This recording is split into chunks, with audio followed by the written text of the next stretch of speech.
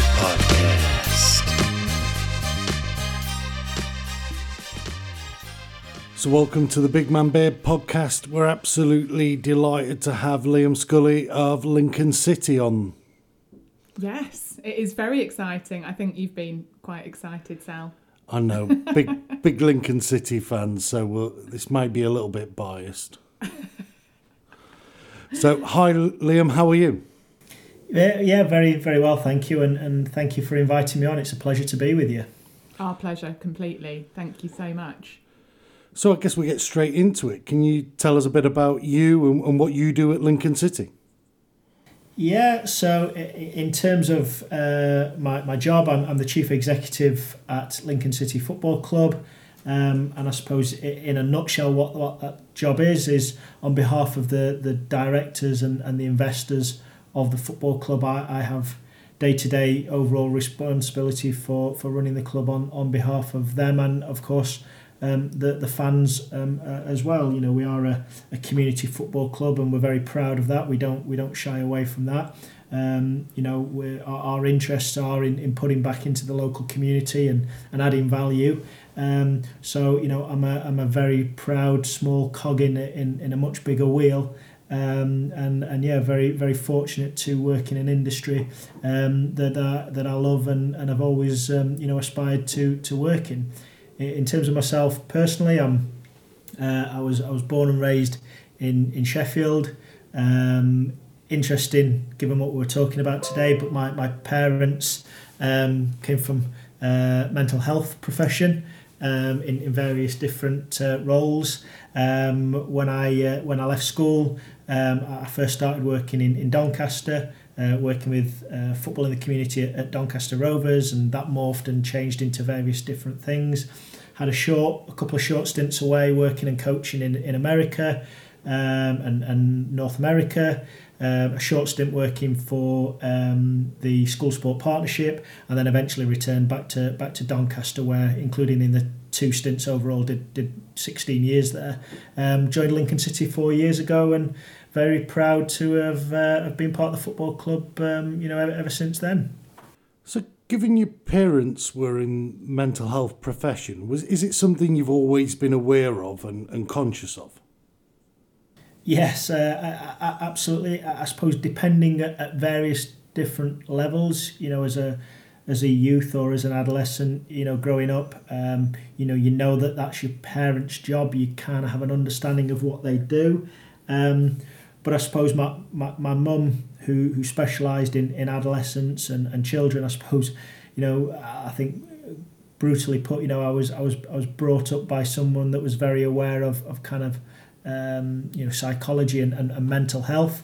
So growing up under that microscope and with that professional and personal backing and support, it's, you know, as I've matured and as I've become a parent myself, it's led to some quite interesting conversations with my mum, because obviously a lot of the things that, you know, I would go as a God-given talent or as things that I'm very fortunate to have benefited from, you know, there's, you know, my mum's view would be that she's created the environment, or she's provided those opportunities kind of deliberately as part of her kind of parenting styles in preparing, you know, a child for the world in a sense. So yeah, I suppose I've always been aware of it. As to what level and as to what depth, I suppose it's only in my kind of later career have I really understood the effects of it and started to kind of have a true comprehension.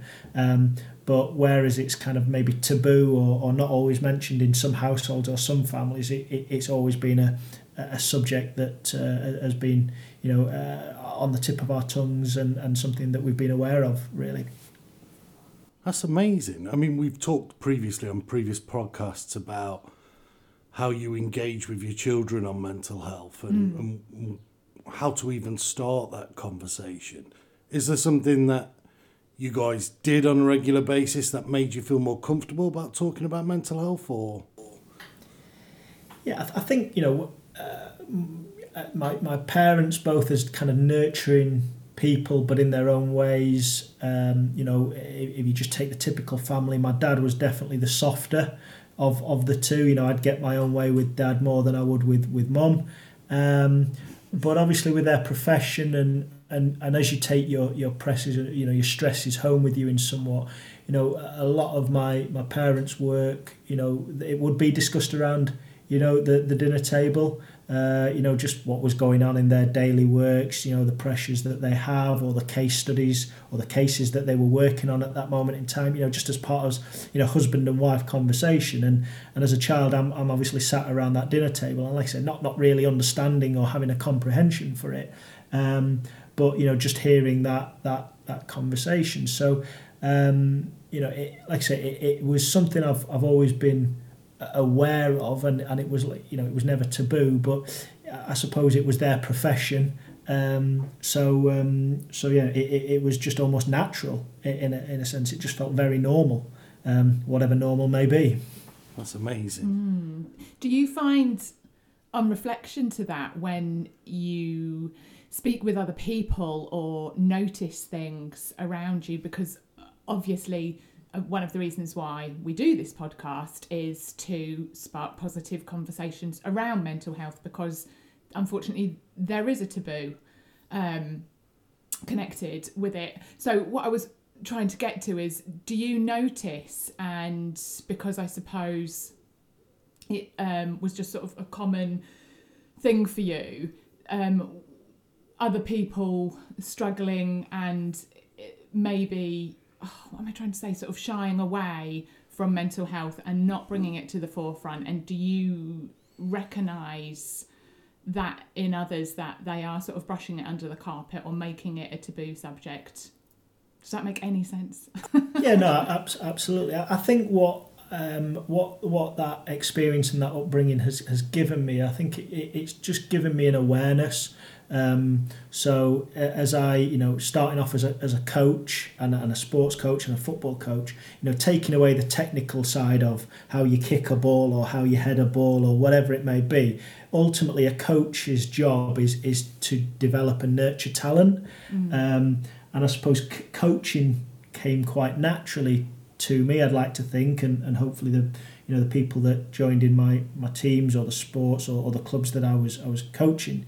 I always felt that came quite naturally to me, and I suppose as my career's developed into other areas and away from coaching, I'd probably still say that fundamentally, right at the root of who I am and what I do is I'd like to think I'm a coach. I'd like to think I can share stories and experiences in order to help others develop and get the better of themselves. It's a two-way process.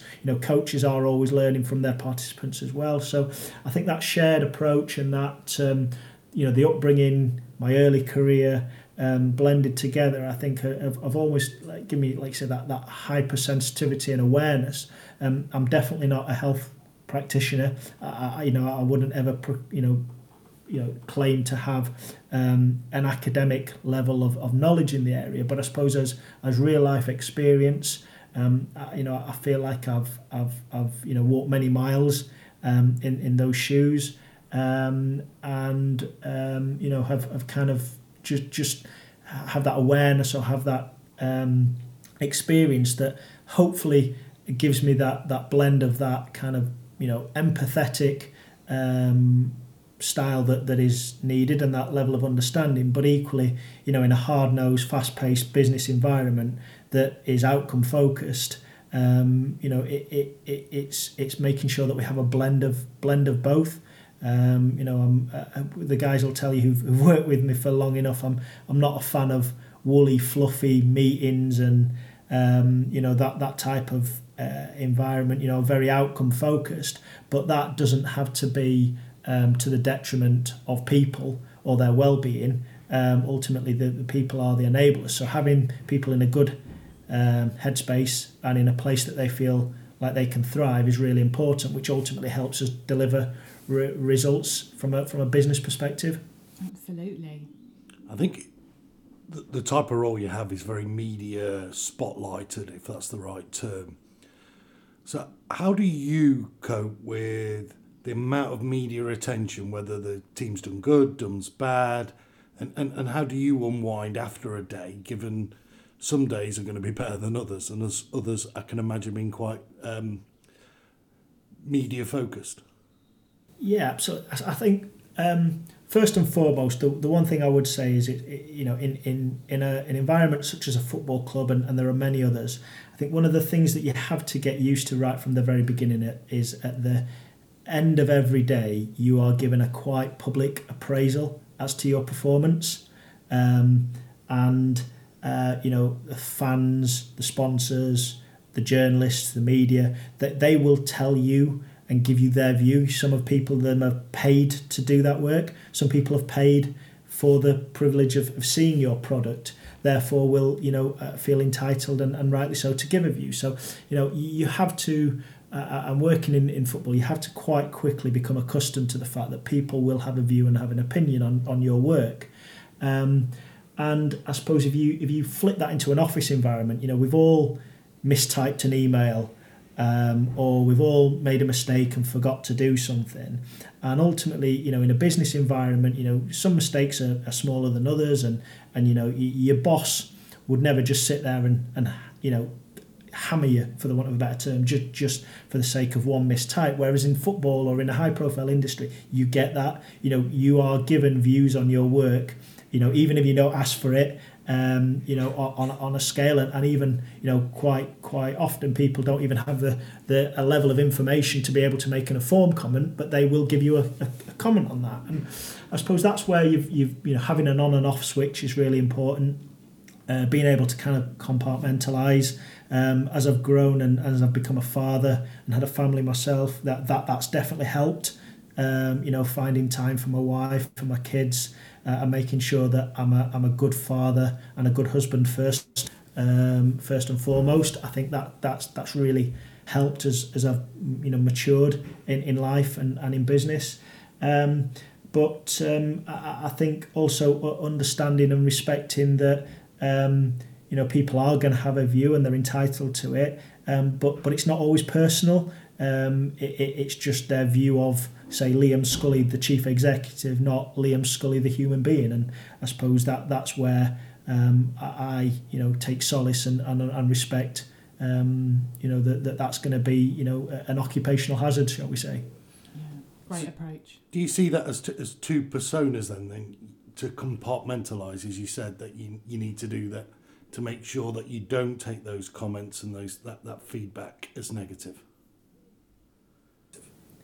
Yeah, absolutely. I think that I'd like to think it's not a split personality. I'm the same person, but what I'd like to think is at home and with my wife and my children, different qualities come to the front of the queue. I'm a pretty unforgiving person at times, and I'm unforgiving with my children in terms of their discipline and their approach to things. But ahead of unforgiving, when I'm with them, comes my empathy and my nurturing and my caring for them. So it's not completely abandoned. It's still the same bag of tricks and same beliefs. But things just take a different hierarchy, and then when I come into work mode, I'm still a caring, empathetic, nurturing person, or I'd like to think. But ultimately, from a professional front, there's certain outcomes or certain things that have to be done, and I think it's being able to kind of switch between the two is really important. Look, there's no doubts I'll have bad days at work or bad times, and I'll take that out on the closest people to you, the nearest and dearest, and hopefully over time they've learned to kind of tell me, and they do, when I'm out of order. But I think it's just having only my wife's a very important person to me, and in our relationship, I think the one thing we do very well is communicate with each other.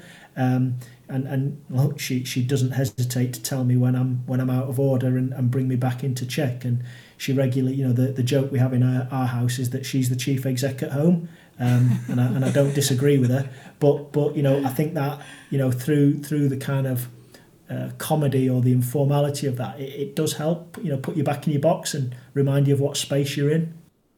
I think one of the key points and one of the things we're trying to get through with the podcast is there are ordinary or everyday people in extraordinary roles. And I think sometimes when you're in an extraordinary role, like chief exec of a football club, people find it hard to see the everyday person in that. And some of the comments and, like you say, the judgments, I think people sometimes need to take a little bit to step back and realise these are everyday people with the same feelings, the same emotions as we go through.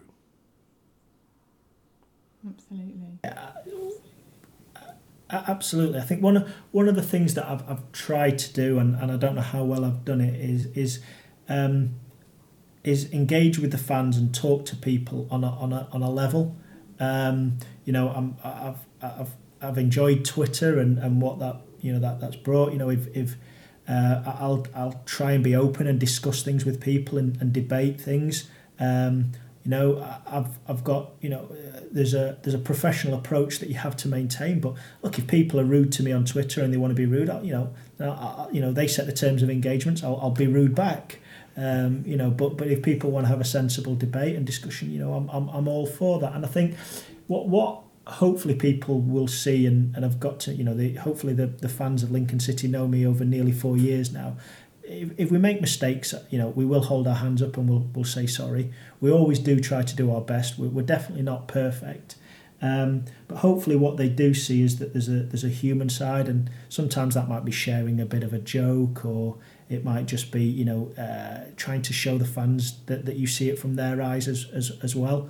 And without kind of getting really boring and into the weeds of it, you know, what I've often found in football is, you know, we have things like the supporters board, who on the whole tend to agree with the decisions, or certainly steer the decisions that we make as a football club. And the reason why that's good advocacy for us is because often the supporters board, we tool them up with the same level of information that we have, so therefore making an informed decision. So they've got the same conundrums as we have, and help us come to an outcome. And more often than not, we tend to agree, and that gives me a lot of solace and comfort, because I know that based on the same amount of information and same amount of, you know, the problems that we face, that we're making the right decisions on behalf of the fans more often than not. So I think, you know, that taking it back to this subject matter, hopefully people, you know, now know that chief execs, football managers, players, you know, we breathe, we bleed, we make mistakes. We have good days, we have bad days, we have mood swings, just like everybody else, and hopefully that, you know, we are very, very normal people, just like you say, very fortunate and very lucky to have found our way into a profession that just happens to be relatively high profile in the media. But yeah, it's our honour and our privilege to serve football and football fans, not the other way round. So it's made me smile quite a little. I enjoyed that. Oh, when you mentioned about the supporters board, I instantly thought, oh, I wonder if Boris Johnson had a supporters board for for COVID. Like, how would that go down? Can you imagine? It would just be slinging paper plates and cups at each other, and it would just be a right mess. And so it's quite nice that everyone at Lincoln City, everyone seems to agree and wear the same hats. That's quite nice. So as a club, and I think you raised a good point, COVID, it's been a bit of an extraordinary time. And I'd imagine the mental health of the players has taken some toll to be able to adjust, playing in a stadium without that interaction of the fans. What have you done, or conversations you had as a club to look at that and gear people up in the right way?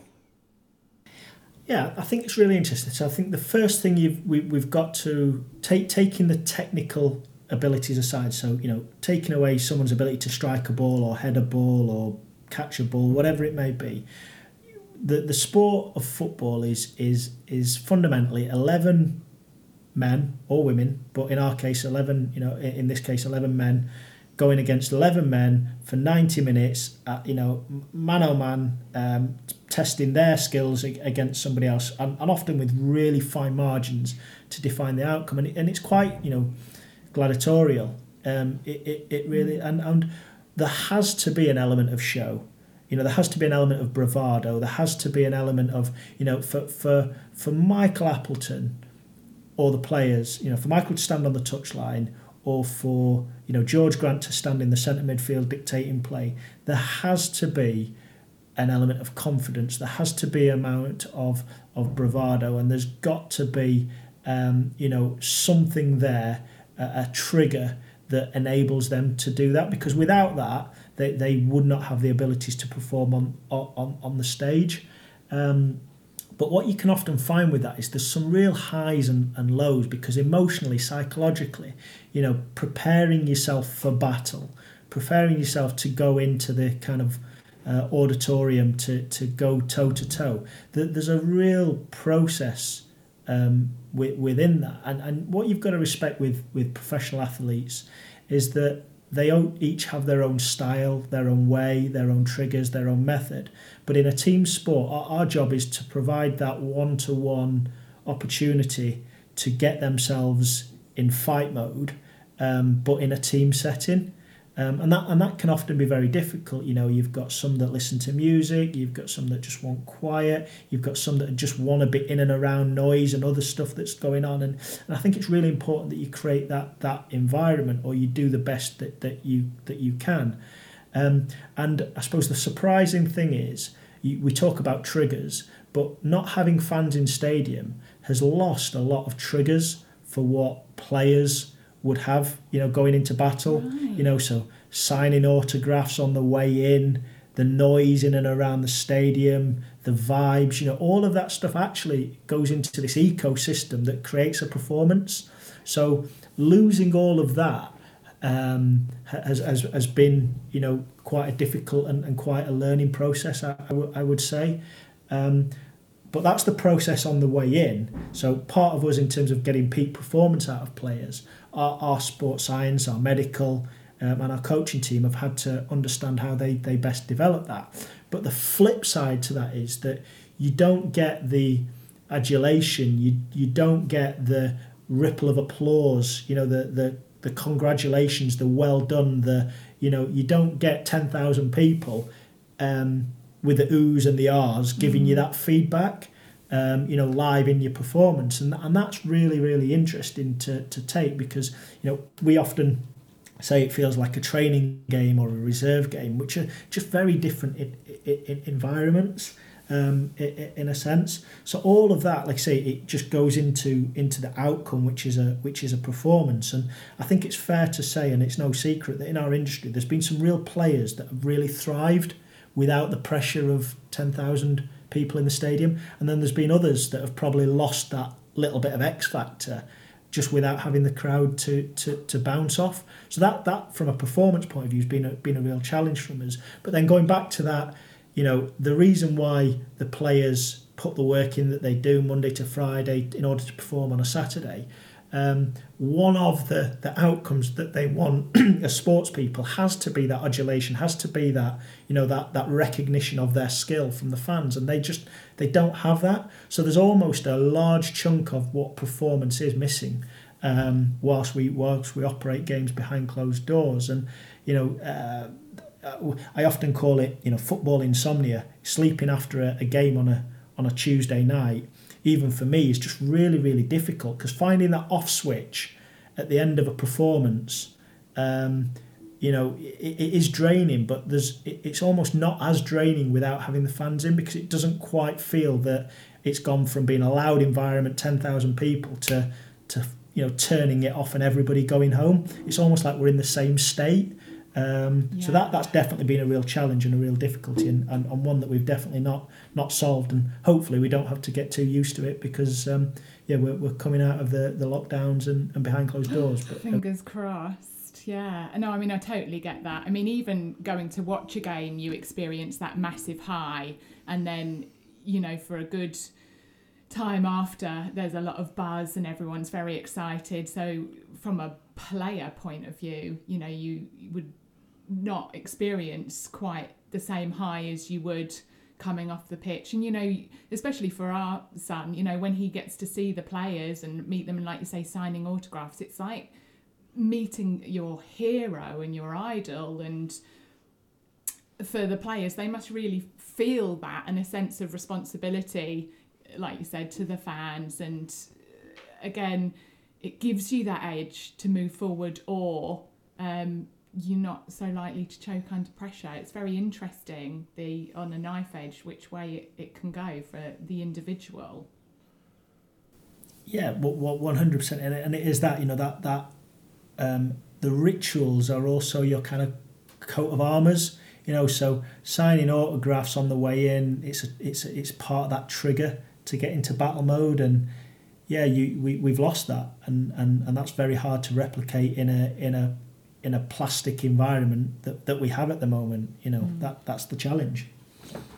Has the way that you've approached from a sports psychology point of view changed during COVID to combat the lack of that live environment and adulation that you'd get from a crowd? I think what I wouldn't want to do here is kind of misspeak or kind of talk about areas that I've not been heavily involved in directly with the players one-to-one. But in terms of, you know, creating that match-ready environment, it has absolutely changed, and it's changed for a couple of reasons. It's changed because of the protocols that we have in place. So, you know, we aren't even allowed at the moment to have all players in the same dressing room at the same time. Oh, wow.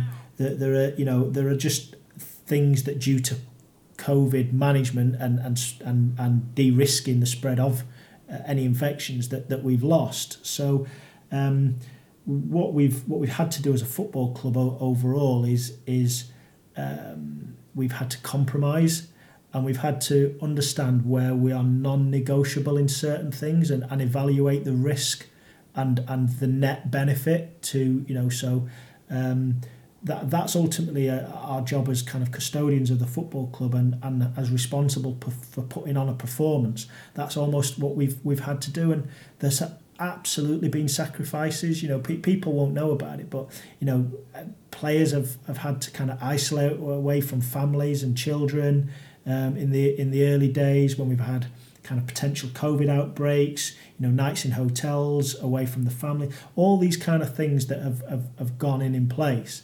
And I think that's where it goes back to the real human factor. You know, we you know, more my side of the role, or our football club overall has just got to understand the human factor of the footballers. You know, and making sure that we try and create an environment that they feel that they can thrive, they feel that they're comforted in, but equally that it's challenging. Because, you know, the flip to this is, if we do become too comfortable, and if we do become you know, an environment that isn't challenging, then we lose our competitive edge. So it's a real balance of blending the two, putting the human at the centre of any decision, but equally knowing our responsibilities as performers, which is a balance.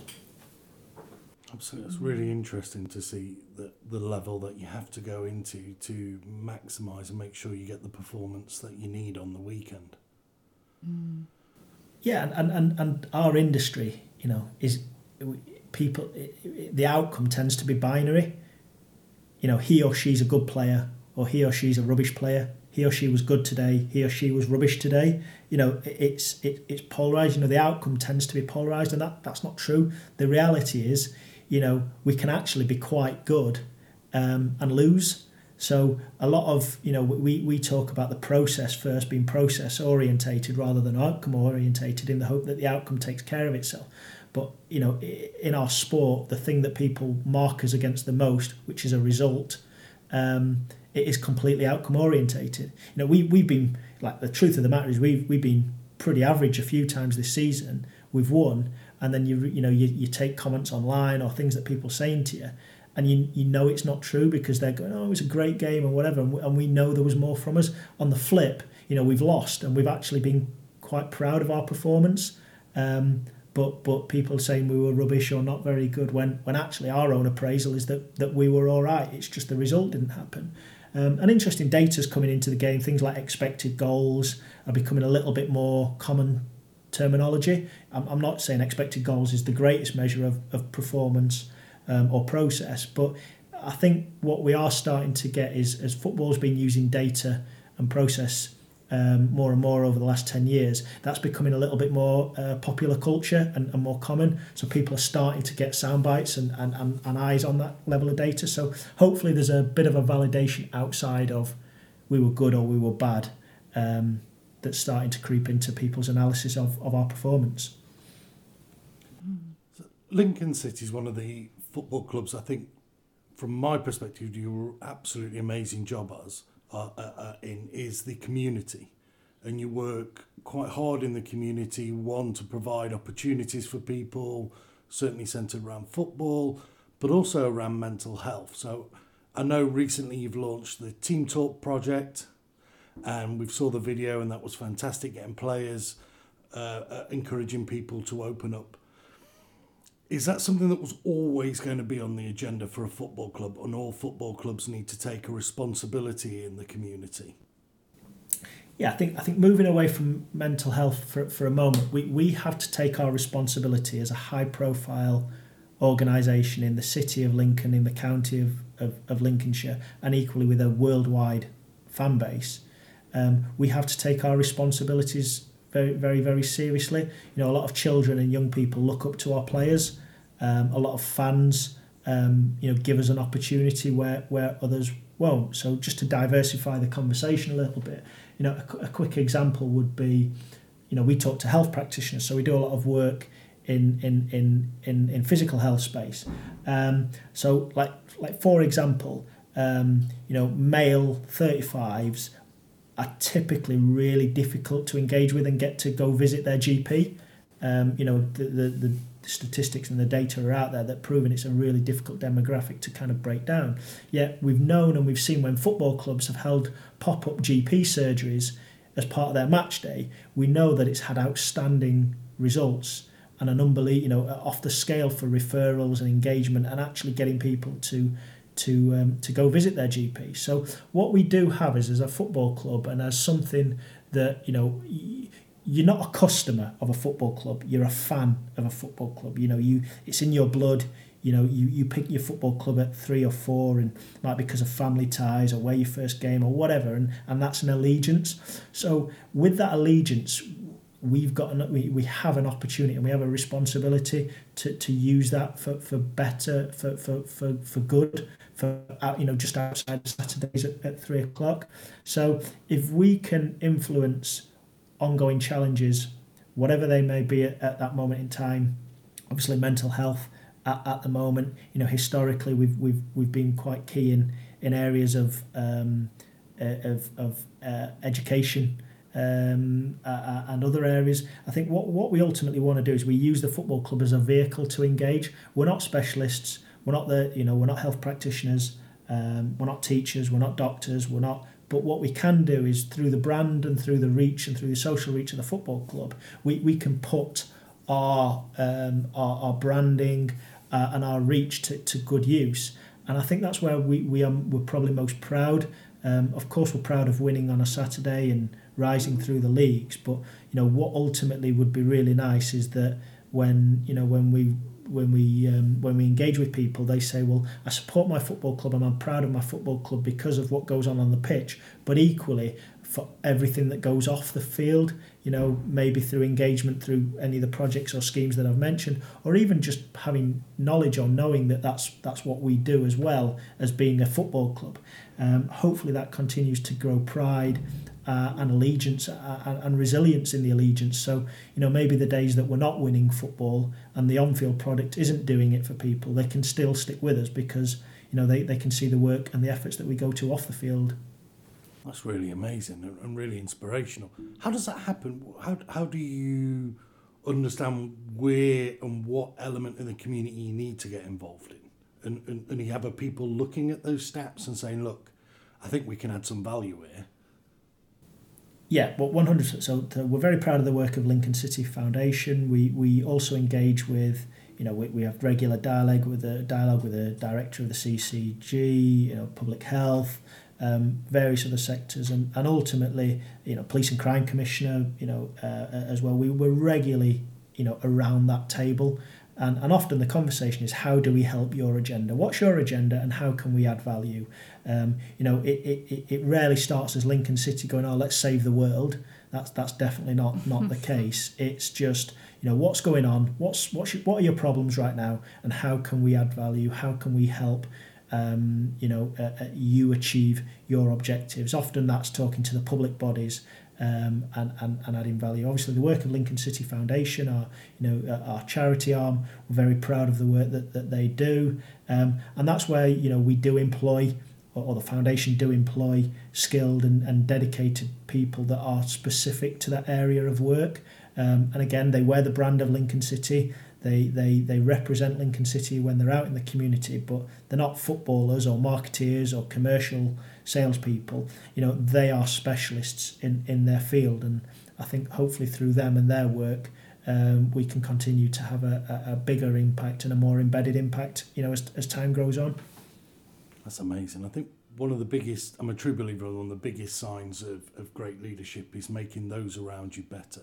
And when I say those, I mean communities, people, organisations, and it's really inspirational to hear that Lincoln City Football Club takes that seriously, and they're interacting, and you're interacting with the communities and different organisations and asking, as you said, how do we help? Yeah, and look, the self-gratifying a bit, I suppose, in this, Sal and Lucy, is legacy. I think we all want to have a legacy in whatever we do.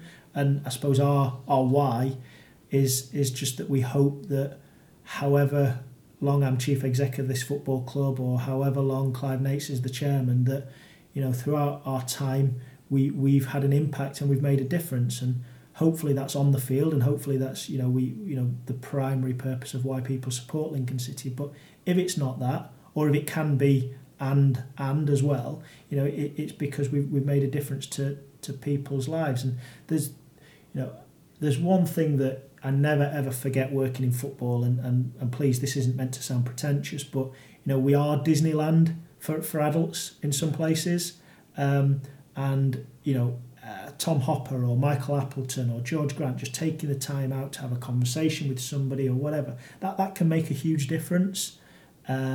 We're also aware of our sense of community that we have within the stands. One of the biggest concerning factors I have is that, match days are often people's release. Sometimes if you work in a pressured job, it's your only release. If you're a widow or a widow, it's sometimes your only interaction with other humans in a week or a fortnight. So that gathering, that community gathering of 10,000 people every weekend has been lost, and that's quite scary when you think of actually the mental health and the impact that gathering does have. Forget football, forget the result. This is bringing together 10,000 like-minded people on a Saturday and on a Tuesday night, and we've lost that. And that interaction, often, the way I think of it is like a fuel tank. You can be running on empty, and just that bit of engagement or whatever just tops you up and fills you up and gives you enough juice to go again. And it does somewhat worry me that's been lost. And as we come out of lockdown and as we hopefully return some form of normality, I think we've got an obligation and a responsibility to understand how we build people's confidence back to coming to games again, so they feel COVID safe. But equally, it's going to be like an overdose of the good stuff. All of a sudden the leashes are off and we're able to get out again. And I think, we've got to prepare for that as well, because we've all adapted and we've all learned to cope in certain ways for the last 12 months. And it's going to be a real interesting, I'm sure the psychologists are going to have a field day with us all as we come out of lockdown and return some form of normality. Couldn't agree more. Have you got an idea of when we'll be allowed back in the stadiums? I've got Boris on speed dial. I'll call him this afternoon and see, hey? Nice one. You can give us an update. I think everyone's just dying to get back to it, aren't they, really? So, how have you coped with lockdown? Personally, you okay? Yeah, look, I'm very, very fortunate and lucky throughout this. Like I said, we're my wife and kids. We have a lovely home. We have a back garden. you know, there are things that we could do to kind of, you know, cope and go through it. And look, you know, it's been hard for everybody, different degrees of difficulty. But if I'm honest, I think on the Richter scale of 1 to 10, I think we as a family and I as a person have probably been affected 1 out of 10. Obviously, financially for the football club, it's been difficult. So professionally, it's brought challenges.